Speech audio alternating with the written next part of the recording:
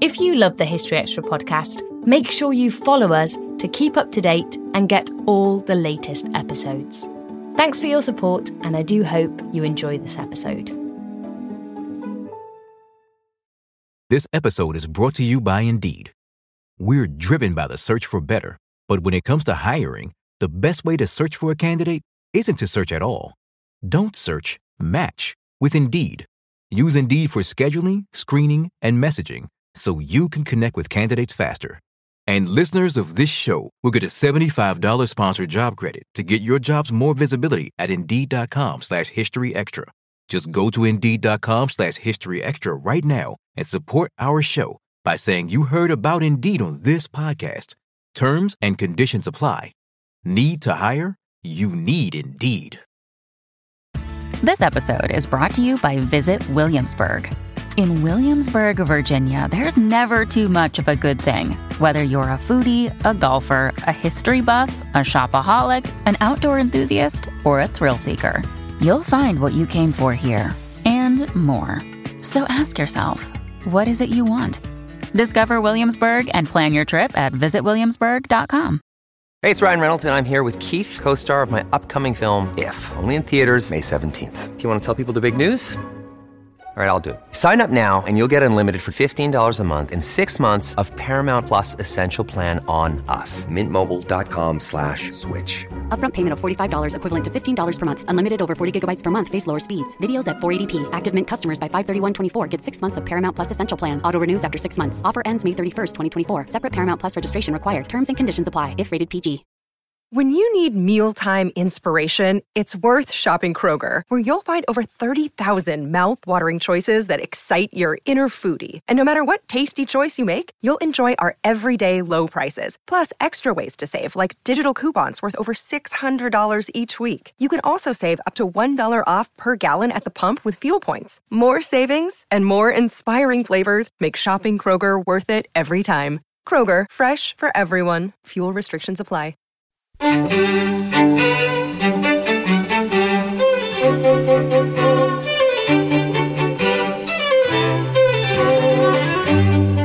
Hello and welcome to the History Extra podcast from BBC History Magazine, Britain's best-selling history magazine.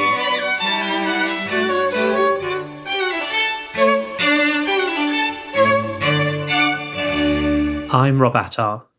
By the end of 1945, the wartime alliance between the US, Britain and France on one side, and the Soviet Union on the other, was beginning to fracture. And the city at the centre of these escalating tensions was Berlin.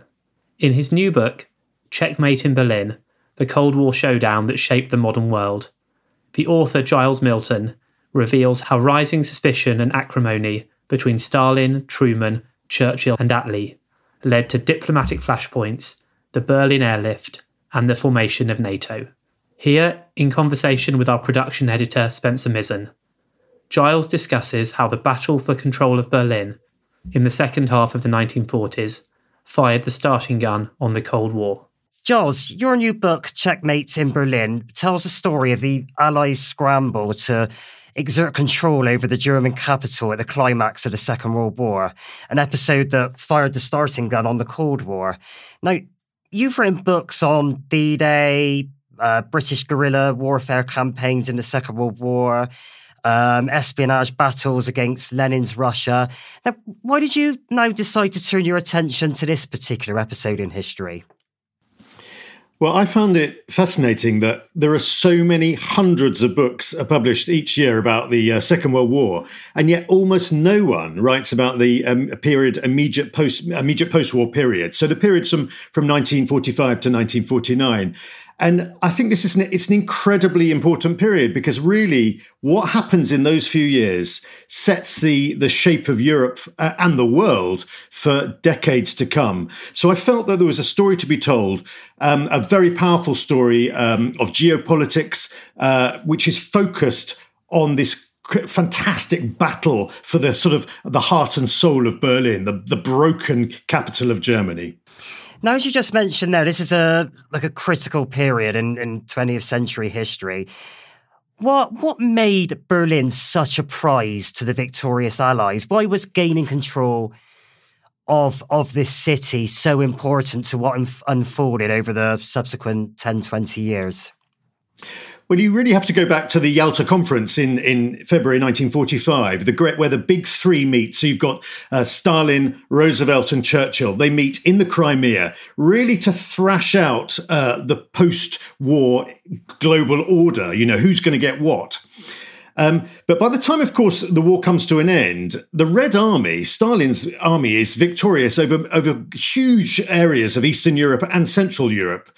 And also much of Germany as well. They've, of course, got into Berlin way before the Americans and the British. But it has been agreed that Germany's going to be divided up. So the Soviets are going to get the east of the country, and the Americans and the British are going to get the west of the country. They're going to do the same with Berlin, the German capital. So likewise, the Soviets get the east of the city, and the Americans and Brits will get the west of the city. But there's a major problem. Anyone looking at a map can see there is one big problem with this plan, and that is that Berlin lies in the very heart of Soviet-occupied Germany. So this city is going to become a sort of symbolic of the great clash that's going to occur between the Soviets and the Western Allies, who it was hoped at the Yalta Conference that this great wartime alliance would continue into the post-war period. And that's what Washington and Whitehall really wanted to happen. But it's not long before tensions begin to build, and it's clear that all of those tensions post-war are really going to be focused on the former German capital. Now, you quote Robert Hines, the deputy military governor of the British sector of Berlin, observing that the city was on the brink of the worst scourge of disease and pestilence since the Middle Ages. Now, how bad a state was the city and its population in at the end of the war? Well, you've got to remember that Berlin is a city in total ruins. The RAF, the Americans, they've been bombing it from the air for several years intensely. And then you've had the Red Army has come in and just, mortared and shelled the city. So it's a city in ruins. There's no city administration, no functioning government. There's no water, there's no gas, there's no electricity, and there's almost no food. So and all the hospitals have been destroyed completely. So it's a city, and people are living in ruins, in their basements, in the cellars. It's an absolute, humanitarian disaster in the waiting. And so when both the Soviets move into their sector of the city and the Western Allies into their sectors, they've got an absolute disaster to deal with. They've got, in the Western sectors alone, they've got 2.5 million Berliners who are starving, and they've got to bring food in, and they've got to bring it in pretty quickly. So how did they go about dealing with that? And how quickly did they deal with it? Well, the problem, one of the first problems that they face is, of course, that the Soviet army, the Red Army, has captured Berlin and got there 2 months before the Western Allies. So the Soviets they control the whole city by the time they deign to allow the Western Allies into their sectors. The Soviets have done what they can, and they've done quite a good job at repairing water supplies and some electricity supplies in their sector of the city. But they have declined to do anything in the Western sectors except, of course, loot those sectors and take away whatever they can.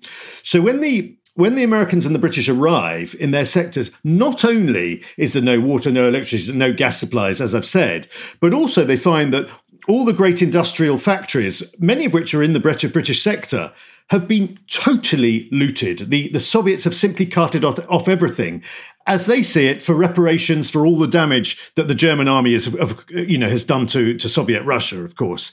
So they walk into an absolute disaster, basically. One of the things that really struck me about when I was reading the opening chapters of the book was how in the opening diplomatic exchanges between the Soviets and the Western Allies, I mean, it seems to me that, from reading your book, that Stalin totally ran rings around his Western counterparts from Yalta onwards, when he extracted territorial gains at the expense of Japan and established control over swathes of Eastern Europe. He seemed to get pretty much everything he wanted. I mean, is that a fair assessment? And if so, why were the Western Allies, why did they misjudge the Soviets so completely at the beginning? Yeah, that's a really interesting point. And I think both at Yalta and at the Potsdam Conference, I mean, Stalin ran rings around, first of all, at Yalta, of course, it was Churchill and Roosevelt. He really got everything he wanted. But then you've got to remember, Stalin was in a very powerful position because his Red Army was already controlling much of the territory that he coveted. So, he wanted great chunks of Poland. Well, his troops are already sitting inside those, chunks of territory. But it also has to be said that I think certainly Churchill did not perform well at either Yalta or at Potsdam. And, I've read all the diaries of the of the key players. So you've got people like Anthony Eden, you've got people like Sir Alexander Cadogan, who were at these conferences. And in their letters and diaries, they say that Churchill was simply not on form. He hadn't read his briefs. He was drinking heavily. As Cadogan put it, he was drinking buckets of Caucasian champagne. And I think Stalin had a very clear idea of what he wanted. He had very good aides and advisors with him, and he indeed did get what he wanted. And in fact, after the Potsdam Conference, the Soviet diplomats, they couldn't quite believe that they got everything. The British were hampered at Potsdam by one major problem, and that was the British general election occurred in the middle of the Potsdam Conference. And it took several weeks to count the votes because, of course, all the troops were overseas still, so they had to count all those votes. Halfway through the conference, Churchill discovers he's lost the election. And this is not great for your negotiating team, where halfway through, you've got a new prime minister coming in and a new foreign secretary, the pugnacious Ernest Bevin. And so I think that also really helped Stalin to get what he wanted. I mean, you just mentioned Ernest Bevin, and I think you say in your book that Stalin was a little bit wary of him, wasn't he? And how did the British stance change after Attlee and Bevin came in? Yeah, I think had Bevin been there from the beginning, there might have been a slightly different outcome. Bevin arrived at Potsdam, said, "I'm not going to have Britain barged about." He was a heavyweight and he was determined to take on Stalin. But, as one commentator said, the term, the big three, the magic had gone. The conference was near its end already. And I think really there was not much that Attlee and Bevin could do by that point. It was too late.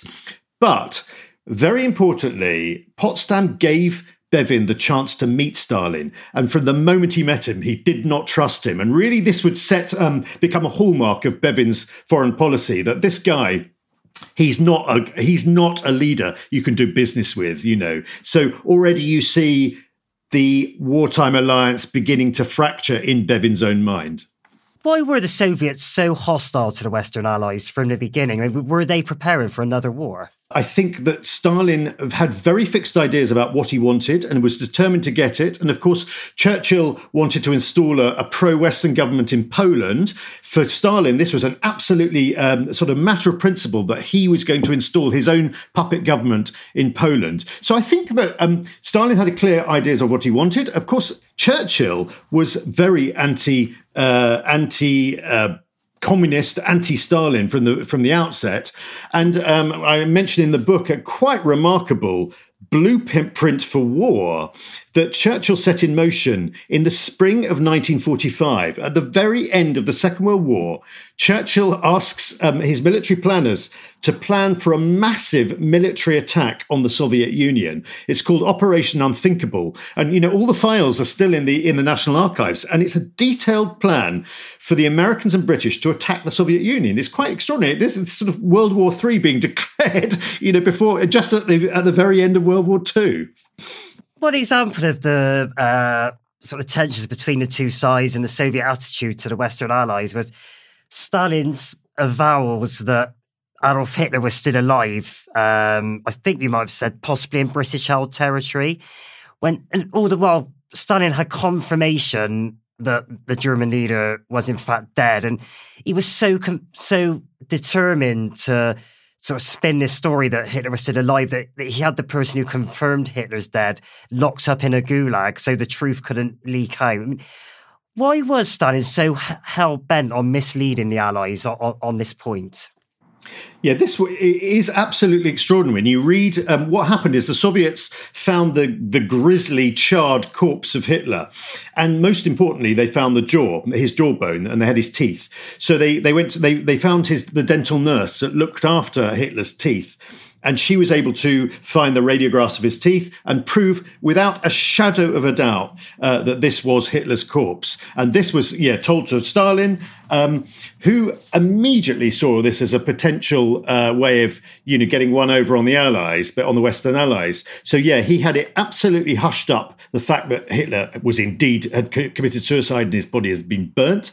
And he started to insinuate that the British were holding a still alive Hitler in their zone of occupied Germany. It's an extraordinary accusation to make against your supposed ally, and this would be repeated time and again. And it just made the British look really, really bad because they couldn't offer any proof, really. So this story ran and run, and Stalin was very happy to let it run and run. Still to come on the History Extra podcast. This is where Ernest Bevin played a major role, really, is the decision that the Western countries need to form some sort of defensive alliance, that the Soviets really only understand strength. We don't always realise just how much our negative thoughts and experiences stick with us and weigh us down. You may find your brain constantly running through a highlight reel of bad moments. That comment your friend made last week that hurt your feelings. That frustrating thing your mum does. Or that silly thing you said in a meeting. Maybe it's time to get it all off your chest. Whether it's a tiny annoyance or something much bigger. Talking about it can give you some relief and lead you to a potential solution. That's where therapy comes in. It's a safe space to share whatever's weighing you down and learn to process it, so your internal highlight reel can focus on the good stuff. And BetterHelp offers affordable online therapy on a schedule that works for you. Connect with a licensed therapist by text, phone, or video call. Start the process in minutes and switch therapists anytime. Let it out with BetterHelp. Visit betterhelp.com/historyextra today to get 10% off your first month. That's BetterHelp, HELP.com/historyextra. This episode is brought to you by Indeed. We're driven by the search for better, but when it comes to hiring, the best way to search for a candidate isn't to search at all. Don't search, match with Indeed. Use Indeed for scheduling, screening, and messaging so you can connect with candidates faster. And listeners of this show will get a $75 sponsored job credit to get your jobs more visibility at Indeed.com/historyextra. Just go to Indeed.com/historyextra right now and support our show by saying you heard about Indeed on this podcast. Terms and conditions apply. Need to hire? You need Indeed. Now, I think the two of the most intriguing characters in your book are Frank Howlin Mad Howley, one of the leading US soldiers and negotiators in the city, and his British counterpart, Robert Hind. Now, they seem to take quite a different approach to negotiations, didn't they? Howley was a far more combative, sort of shoot from the hip operator who described the Soviets as liars, swindlers, and cutthroats, while Hind was a bit more, but I'd be right to say, a bit more buttoned up and conventional. How did they rub along? I mean, they do seem to have made the relationship work, don't they? They do. So Brigadier Robert Looney Hind, to give him his full phrase, he's a real product of British India, product of the Raj, and he's going to come in and run the British sector rather like he's the umpire of a cricket match. It's all about fair play and decent treatment and everything. Very sort of old school British, and he very much sees himself and his men as standard bearers for the empire. They're flying the Union Jack, and it's all going to be fair minded. By contrast, Colonel Frank Howling Mad Howley, as you said, he's coming in to run the American sector of Berlin. And Howley really is a sort of guy. He's an action man. He's a cowboy in a way, and he believes in getting things done. There's going to be no red tape. There's going to be no rules unless they're his own, and he's going to get the American sector up and running as quickly as possible. Now, these two men, they've actually trained together for this job, because originally it was going to be a joint British-American operation, the running of the Western sectors, but they eventually divide into their two sort of respective military governments, if you like. So with Brigadier Hind in the British sector, Howley in the American sector. And they are chalk and cheese. And really, it was expected that these two men would never, ever get along. But actually, they got along incredibly well. They had a real respect for each other's differences, I think. And although Howley was forever talking about these, fuddy-duddy Brits who've come out of British India, they managed to form a very good working relationship.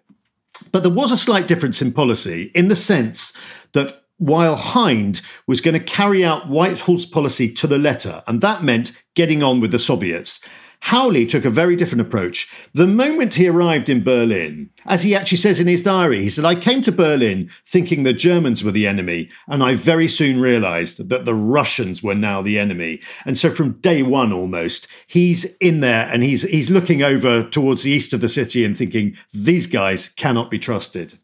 And didn't that also lead him into conflict with his superiors as well? Yeah, this is where it gets really fascinating, because Frank Howley, basically, he begins to form his own sort of freewheeling anti-Soviet policy within the American sector of Berlin, whereas Washington, they want to do absolutely the opposite. They're desperate to keep on good terms with Stalin. So you could see him really as a rogue operator. I mean, the Soviets themselves called him the cowboy. And there is a touch of that about Frank Howley, that he's decided, forget what Washington say, he's going to do what he thinks is right. So what did Berliners themselves make of the occupying forces? I mean, and how quickly did life change for them in the, say, 4-year period that your book describes? Well, at the very beginning, of course, so the Red Army comes in first. So the Russians are there for 2 months with no Americans and no Brits in the city. Berliners are desperate for the Western Allies to arrive because, of course, the Soviets, I mentioned, they've been looting, but also they've been raping. I mean, the accounts of rapes they're pretty grim to read, it has to be said. Some 90,000 Berlin women had to have medical treatment for rapes at the hand of the Red Army. But the number of rapes is known to be infinitely higher than that. So not only have you got the absolute chaos and humanitarian catastrophe of the city, but you've also got a huge number of very traumatized people, women living in the city. So they're desperate for the Americans and Brits to arrive. And of course, when the Americans and Brits do arrive, they're just desperate that where they're living is going to fall within the western sectors of the city, the western occupied sectors of the city. It's, of course, it's a slightly weird situation because the city's been divided up, but it's not like there's boundary lines and everything. What happens is all the three powers, and of course the French will soon come in as well and take their bit of the city. They all start erecting signs, and I'm sure many people listening to this will have seen pictures. You're now leaving the American sector. That all began in July 1945 when the three powers were ensconced in the city. And so, the dividing lines were marked up like that. And of course, while each power was running its sector of the city, you can't run a major capital city you can't just divide it up like that. You also have to have some sort of central body that's controlling the city as a whole as well. The second half of your book is dominated by the Berlin airlift, something you describe as a siege. This operation saw the Allies transporting hundreds of thousands of tons of supplies into West Berlin after the Soviets had choked off railroad and canal access to the city. I mean, how enormous a logistical undertaking was this? So absolutely everything needed by the western sectors of Berlin has had to be brought in by road or rail. And of course, when the Soviets shut off the road and rail links, that leaves only the air. They've negotiated these air corridors. But here's the problem. The western sectors of Berlin, so 2.4 million people, to keep them alive every day requires 13,500 tons of supplies. As an absolute minimum, it's calculated an absolute subsistence minimum. The western sectors require 4,500. That would just about keep the population off starvation. A Dakota plane, which is the kind of workhorse plane that they have access to, can carry 2.5 tons in any given flight. So it is logistically impossible to supply 2.5 million people with a few Dakota planes bringing in 2.5 tons of food at a time. Or so it's thought. But in Berlin, there's this rather brilliant British boffin called Air Commodore Reginald Rex Waite, he's called. And he's a classic sort of boffin figure, brilliant mathematician. He's always got his slide rule playing around with maths and mathematical equations. And he sits down and tries to work out, actually, could it be possible to do this? And he sees there's 8 airfields in Western Germany, and there are 2 airfields in the western sectors of Berlin. And he works out that if you have planes flying round the clock on numerous different levels in the sky, landing every 90 seconds into these 2 airfields, you could it was just about feasible to supply the city, and keep people alive. But he thinks you could probably only do that for a few weeks. This is not a long-term proposition. He puts it to the British commandant. The British commandant says it's ridiculous. He puts it to the British governor of Western occupied Germany. He says, don't be ridiculous, this can't be done. He takes it to the Americans, and the Americans say, you know what, we'll have a go at this. And thus the airlift is born. And what kind of signal did this send to the Soviets, the fact that the Allies were prepared to take this massive logistical undertaking on and pull it off? I mean, did that take the Soviets by surprise to a certain extent? The Soviets simply thought this was impossible. Stalin thought that there's no way the Allies would be able to pull this off, partly because they had intimate knowledge of the siege of Stalingrad, where the Luftwaffe had tried to supply Paulus and his men, his troops there, with an airlift, and it had failed miserably. So Stalin was very, very confident that the airlift would fail and basically he could starve the western sectors of Berlin into submission.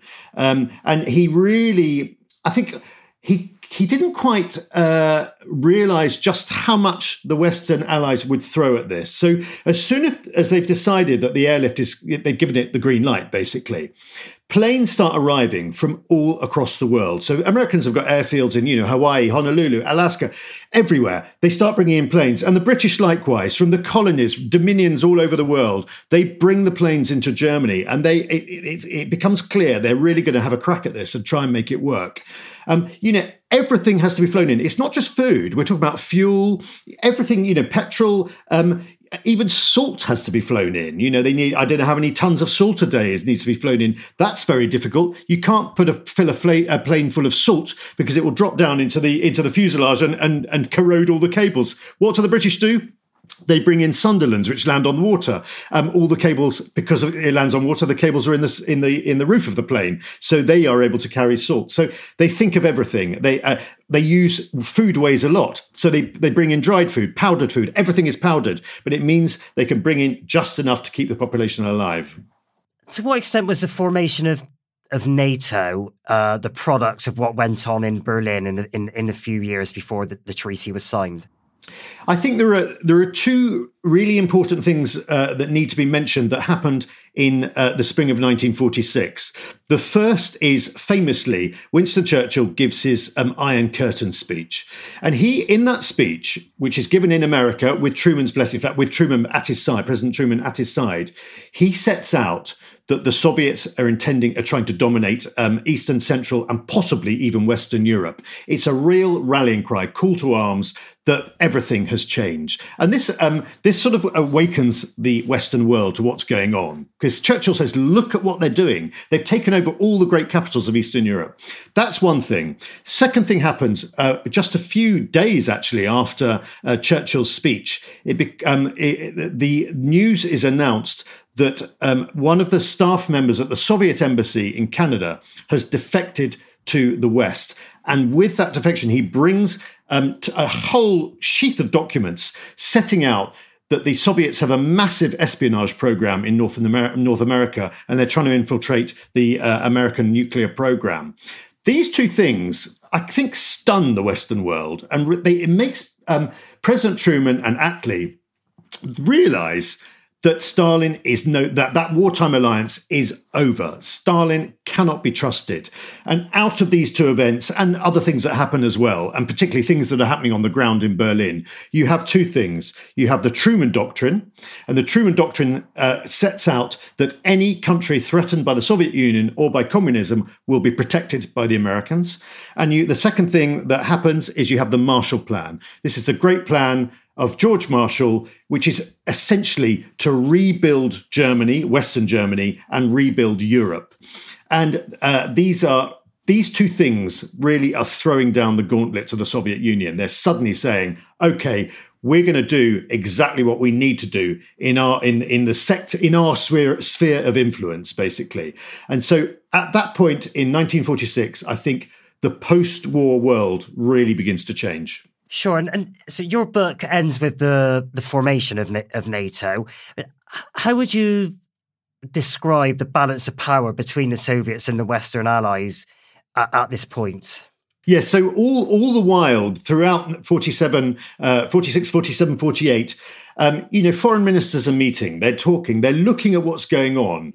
And they realise, as I say, that the Soviets can't be trusted. And gradually, and this is where Ernest Bevin played a major role, really, is the decision that the Western countries need to form some sort of defensive alliance, that the Soviets really only understand strength. This is what Frank Howley's been saying from the perspective of Berlin, that if you these guys are gangsters and you have to treat them like gangsters and you have to be really tough on them. And so this gets built into Western foreign policy, the idea of bringing together the signatory countries of what will be NATO. And the central tenet of NATO is going to be that an attack on one country is an attack on all of them. And this changes everything, really, because the Soviets now know if they push, themselves too far into Western Europe, they're going to have the entire Western world attacking them. And thus really begins the Cold War at this point. This is where the great standoff that's going to last for decades. In response to NATO, of course, you get the Soviet Union forming the Warsaw Pact. And at that point, the world has split into two, giant and very hostile opposing camps. And finally, Giles, what lessons do you think this episode in history, what lessons do you think it holds for us today? I mean, to what extent do we still live in the shadow of what occurred in Berlin in the second half of the 1940s? Well, I think, if you look at our British relations with Russia today, I mean, they're not exactly friendly. And I think that the West has to respond extremely strongly to anything that Russia does. I think, they're right to impose sanctions when Putin plays all sorts of games. I think, Frank Howley in many ways is right that you simply have to stand up to this. You cannot afford to be to allow them to roll over you, because once you give in on one thing, they'll take the next thing. It's very interesting reading. Howley wrote a book of his time in Berlin. It was written, in 1950, early 1950s, and you think some things are still immensely applicable to today's situation. That was Giles Milton. Checkmate in Berlin, the Cold War showdown that shaped the modern world, was published by Hodder and Stoughton in May. Thanks for listening. This podcast was produced by Ben Hewitt, Jack Bateman and Brittany Colley. Join us tomorrow for a discussion about the Klondike goldfields.